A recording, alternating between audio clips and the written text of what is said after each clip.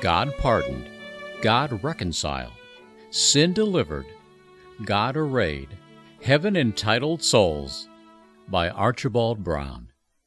Come and hear, all you who fear God, and I will declare what He has done for my soul. Psalm 66, verse 16. No one word can fully express all that God has done for my soul, though in general it may be described as saved. Saved! Ah, that is a grand word worthy of being written in letters of gold. A saved soul includes many things. I can only mention them. Number 1. A saved soul is a God-pardoned soul.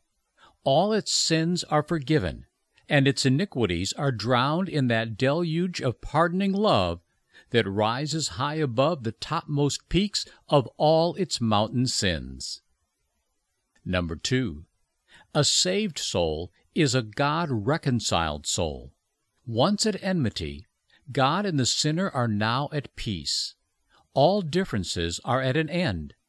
The prodigal sinner has been embraced and kissed by the Father.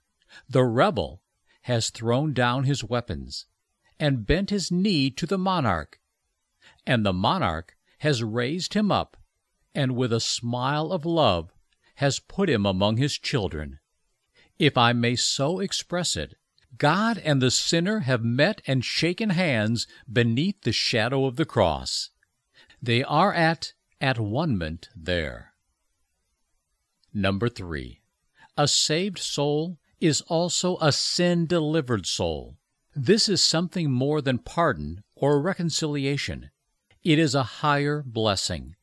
Pardon remits the punishment of sin, but leaves the guilt of sin. But justification acquits the person of every charge. Believer, your sins are not merely forgiven, but they are done away with, put out of sight, removed from you as far as the remotest east is from the extreme west. In the eye of God, you are as guiltless as His spotless Son. You are altogether beautiful, my love. There is no flaw in you. Song of Songs 4, verse 7. Number 4. A saved soul is also a God-arrayed soul. This is higher still. The former blessing was a negation of guilt. This is a possession of righteousness. A righteousness, mark you, that is not capable of improvement, but a righteousness that is superlative in its quality. It is the righteousness of God Himself.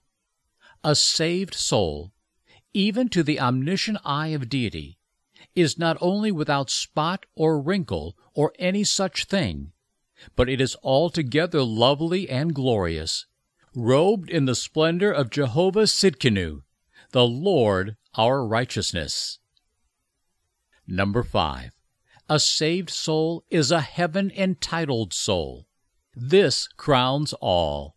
Not merely am I delivered from hell, but in my hand is placed a title deed to eternal glory. This is no fiction or flight of imagination, but a blessed fact. Possessed by every saint is a title to heaven that God Himself will declare to be valid to all eternity. Now, believer, if all these things are included in what God has done for our souls, then did I not say rightly that many words were necessary to describe the work?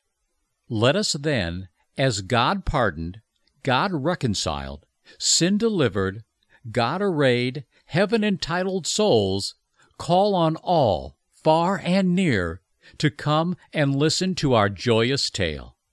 God looks upon His redeemed people as the masterpiece of His love and power, and He will before assembled worlds exhibit us as the grandest trophies heaven contains.